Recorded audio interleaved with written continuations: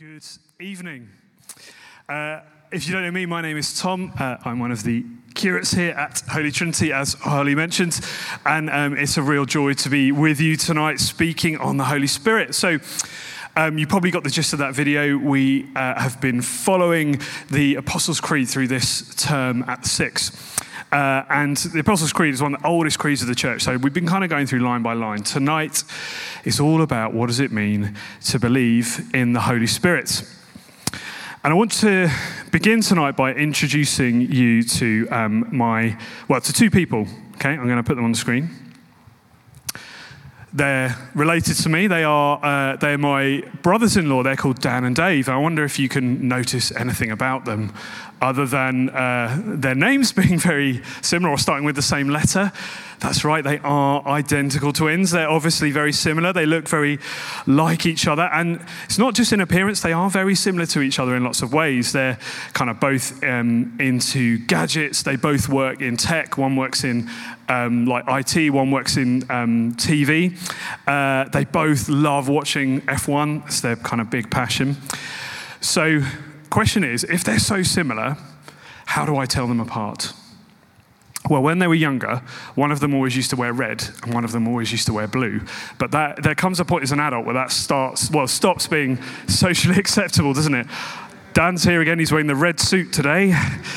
You can't imagine that really working very well. And this has become, it's like I've known them for best part of 15 years now, I kind of can tell them apart, it's fine. But it's a problem for our children who are quite little and just really struggle with this.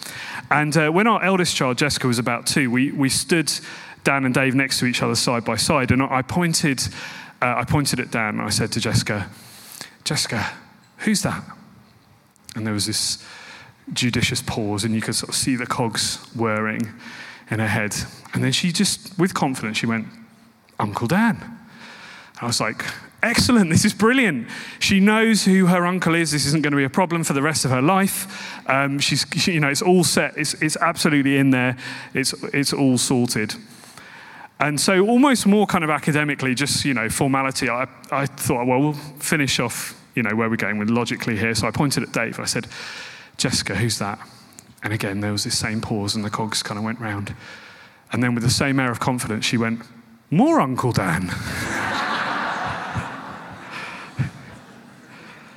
As you can imagine, Dave looked utterly devastated. He was completely just crestfallen. And as you also might imagine, Dan thought it was the funniest thing that had ever happened. And ever since that day, Dave's nickname has been More Uncle Dan. I swear he turns up at job interviews and introduces himself. Hello, I'm More Uncle Dan. But without realizing it, I think that is what we can do with the Holy Spirit, okay? We can just say, well, it's more God. He's more God. We get the Father, we get the Son, I think. It's easy to visualize them. They're both, I don't know about you, but in my mind, they're both people. They hang out. They probably sit down and on a quiet Tuesday afternoon maybe play a bit of Minecraft or something like that. I can visualize them as people, like, together. But for some reason, it's just harder to do that with the Holy Spirit. It's like Father, Son, and the other one, or Father, Son, and more God. And that's okay to an extent. The Holy Spirit is true. The Holy Spirit is more God. He is just as much God as the Father and the Son. But the trouble is, I don't think that just addressing him as that gets us close to an understanding of who he really is. So tonight, that's what I'd love us to do. I'd love us to kind of go really deep. I'd love us to get an understanding of who the Holy Spirit is. I'd love us to see that he's not just an added extra. He's not buy 2, get 1 free. He's not a ghost, despite the kind of old English language that we use. He's not a breeze. He's a person, and he has a desire, and he has a purpose. So that's what we're going to do tonight. And to do that, we're going to base ourselves in the Bible, as we always do here at Holy Trinity, and we're going to go to the New Testament. And the place that we're starting is one of the, it's a letter written to one of the earliest churches that was ever formed, actually, but it's in Greece in a place called Corinth. And Paul, who was one of the main leaders in the early church, he's writing in this letter to the Christians in this very young church to teach them about who the Holy Spirit is. So I'm going to invite Holly up to share our scripture. She's going to be reading from 1 Corinthians chapter 12, beginning at verse 1, and it's going to be on the screen. Now, dear brothers and sisters, regarding your question about the special abilities that the Spirit gives us, I don't want you to misunderstand this. You know that when you were still pagans, you were led astray and swept along in worshipping speechless idols. So I want you to know that no one is speaking by the Spirit of God will curse Jesus. And no one can say Jesus is Lord except by the Holy Spirit. There are different kinds of spiritual gifts, but the same Spirit is the source of them all. There are different kinds of service, but we serve the same Lord. God works in different ways, but it is the same God who does the work in all of us. A spiritual gift is given to each of us so we can help each other. To one person, the Spirit gives the ability to give wise advice. To another, the same Spirit gives the message of special knowledge. The same Spirit gives great faith to another. And to someone else, the one Spirit gives the gift of healing. He gives one person the power to perform miracles and another the ability to prophesy. He gives someone else the ability to discern whether a message is from the Spirit of God or another spirit. Still another person is given the ability to speak in unknown languages, while another is given the ability to interpret what is being said. It is the one and only Spirit who distributes all these gifts. He alone decides which gift each person should have. Brilliant. Thanks so much, Holly. So just before we kind of get into this text, just a very quick kind of sidebar at this point. We often, I'm generalizing, but when I read this passage of scripture, and certainly when I've been in churches that have, we focus quite a lot on the second half. We look at all these kind of lists of spiritual gifts, wisdom, healing, miracles, prophecy, unknown languages, those kind of things. And these things are really important because they tell us about how God has empowered us as the church. And actually, they're so important that we're going to run a series next year, which we're going to call Made for Good, which unpacks a lot of that. So it's going to be a new sermon series next year. So come back then to hear more. But what I want to say tonight is that those gifts, the things that we're reading about there, they tell us more really about what the Holy Spirit does. They don't necessarily tell us about who he is. I said at the beginning that tonight it's all about understanding the Holy Spirit's desire and purpose. So to do that, we're just going to need to dig a little bit deeper under the surface of this passage to see what's going on. So, as I said, this church in a place called Corinth in Greece, really young church. And it's like just a few years after Jesus' life. And up until that point, I don't know if you know, but there was basically only one religion across the whole of ancient Greece and a lot of like the ancient world in Rome and Egypt.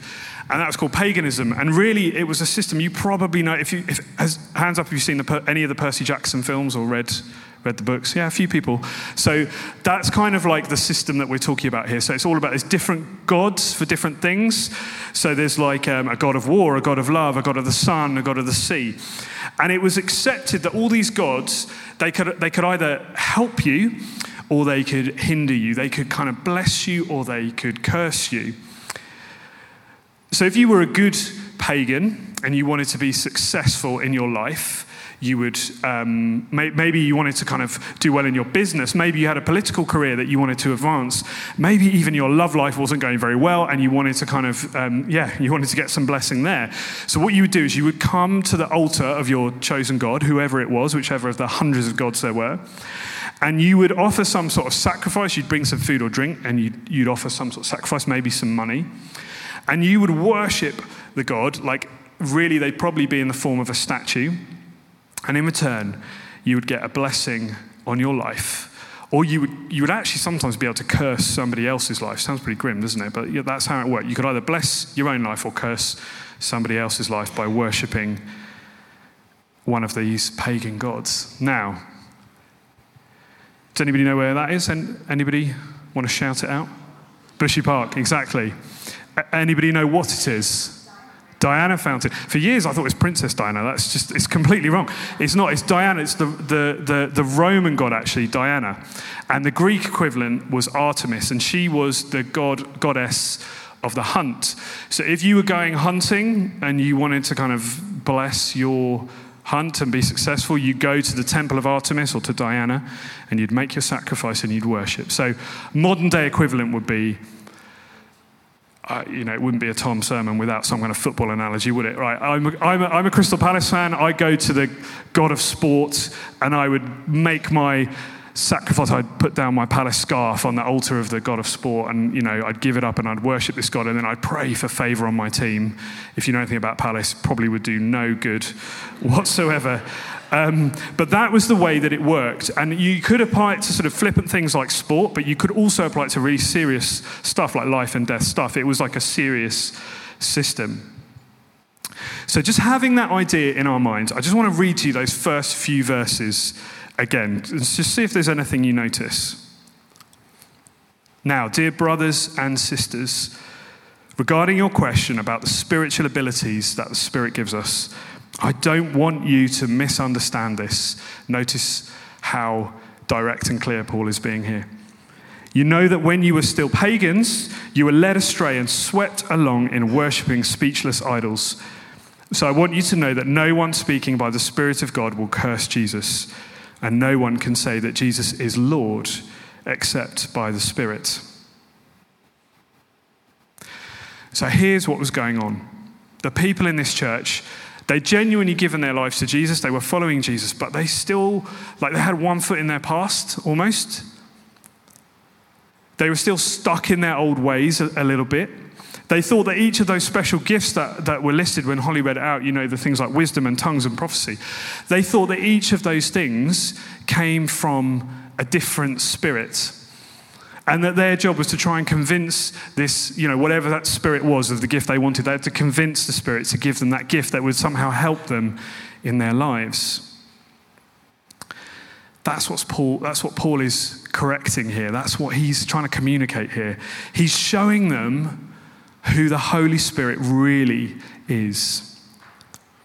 He's saying the Holy Spirit isn't just more God who does amazing stuff for you.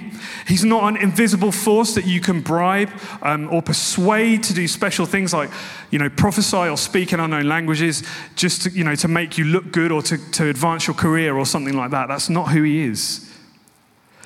Paul is telling them that the Spirit's desire, the Spirit's purpose is to point them to Jesus. It's to point them away from the dumb idols that he uses that word, doesn't he? Dumb idols of their culture, like all these Greek gods, and point them to the one true God, to Jesus. And the Holy Spirit does the same thing today. When the Spirit is at work in us, he reveals the dumb idols of our culture. They might not be so obvious, but he reveals the lies that our culture tells us. If you do well in your job,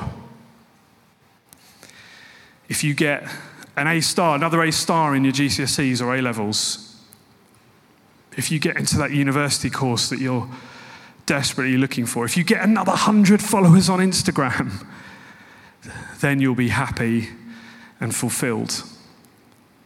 Those things are the idols of our age. The Holy Spirit turns our hearts away from those things and he turns our hearts towards Jesus. It's right there in verse 3. I'm just going to put it back up on the screen. Last sentence. No one can say Jesus is Lord except by the Holy Spirit. And you know what? We've got a living example of that this morning, isn't it? What a fantastic illustration. These amazing 6 people who have chosen to give their lives to Jesus, chosen to be baptized. By promising to follow Jesus, they've declared that he is Lord in every single season of their lives. By the power of the Holy Spirit, they have declared Jesus' lordship over their future, over their hopes, over their dreams, over their fears and worries. You know, the outward bit, the water, that's great. I mean, it was the most wonderful privilege to do that bit with them. That's a fantastic sign. But it's all about what's going on inside. And that's the work of the Spirit. When he's living in us, he encourages, he strengthens, he advises, he leads us. He takes us into careers, through exams, into the right relationship with the right person at the right time. But above all else, he loves to turn our heart to Jesus. Why does that matter? Well, if you've been through us in some of this journey on the Believe series, you'll know that we kind of started in the Garden of Eden when God made humans, and he made humans to be in relationship with him. And maybe you were here a few weeks ago when Catherine preached on the resurrection, and we learned all about eternal life, that actually God made us also to be in relationship with him at the other side, you know, to be in heaven, to have eternal relationship with him in the heavenly city. But we can't get from point A to point B without Jesus. We can't get from the garden to the city without Jesus' saving work. That's why this matters. Because you know what? We're people, we're human, and we lapse into selfishness. Like, you know, this is stuff that I do. I'm proud and I'm greedy at times. You know, we pursue our careers, we pursue our exam results, we pursue our happiness before we pursue a relationship with God. And we've broken that connection with our Creator. And the only way that we can get back into relationship with him is through Jesus. To put our hope in the sinless, perfect, fully God, fully human Savior, who died in our place and rose again and defeated sin and death. That's why we need Jesus. And that is why the Holy Spirit loves to work in us, to point us to him. Right now, I'm a bit of a crossroads. You might know that my time here at Holy Trinity is coming to an end at some point within the next year or so. That's just nothing to do with how it's gone here. It's all to do with the way that Curacy works. You kind of get a 3-year, almost like a fixed term, basically, and you have to go on and find something else. And I'm at that stage where I'm beginning to think and pray about what's next. And if I'm honest with you tonight, I think my hope and my desire has been to go to like a really cool church where there's loads of awesome stuff going on, like an evening service, like a youth group, like 6 baptisms, you know. Sound familiar? With a big team, lots of resources. Essentially, I've been wanting and praying for a platform to be successful, if I'm brutally honest with myself.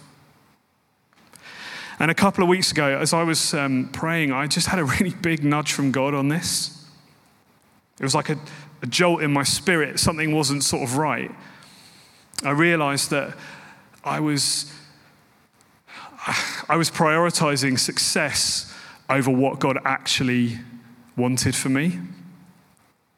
I was calling out to the Holy Spirit to give me more skills so I could get the best job, rather than pursuing Jesus' plan for my life and trusting, you know, that he would then give me everything that I needed anyway. I had constructed the image of a perfect church. And the Holy Spirit was showing me that just like the people in this Bible passage, I'd made an idol.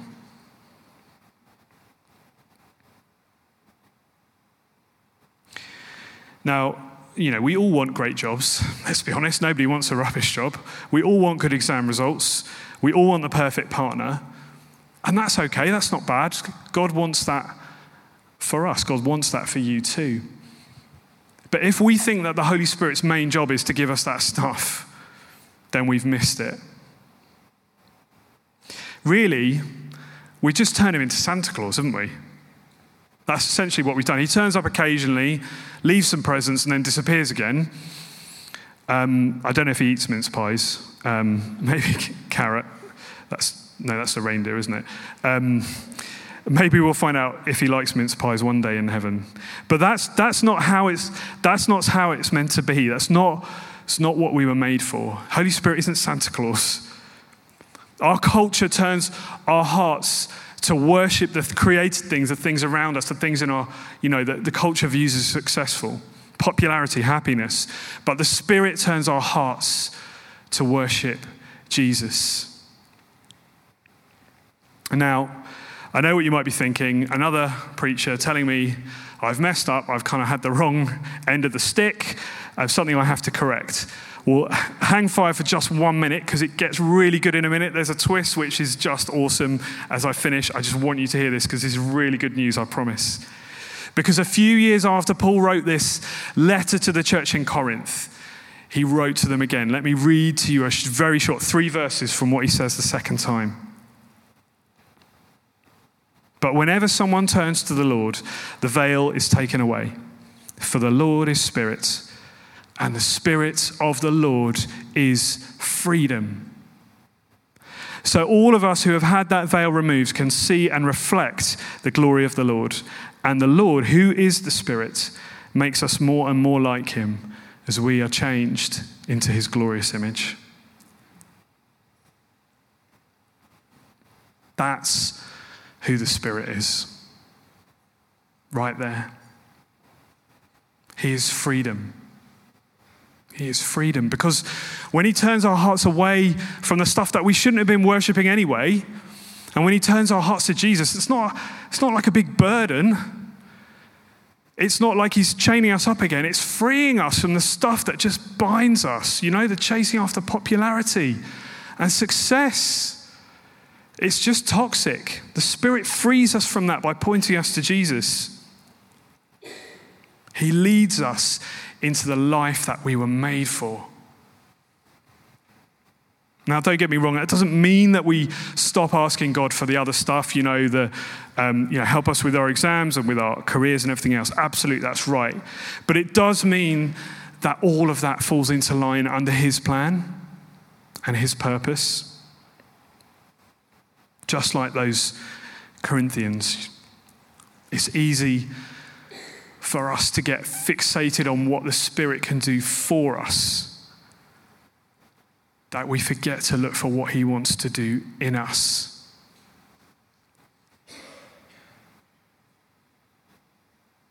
Because he isn't about the flashy stuff. He's about relationship with the living God. He's not about the outworking.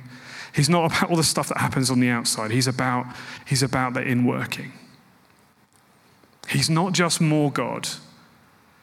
He's more God in us. That's what it means to say, I believe in the Holy Spirit. So tonight, as we've seen those 6 amazing saints go before us in baptism, will you pray for the Spirit to do a new work in you? To draw you into a deeper walk with your Saviour. To see the created stuff you're worshipping without even realizing it. Like me with my perfect job. Will you ask him tonight to come and fill you? So that maybe for the first time, or maybe for the 1,001st time, you can know the freedom of saying that Jesus is Lord.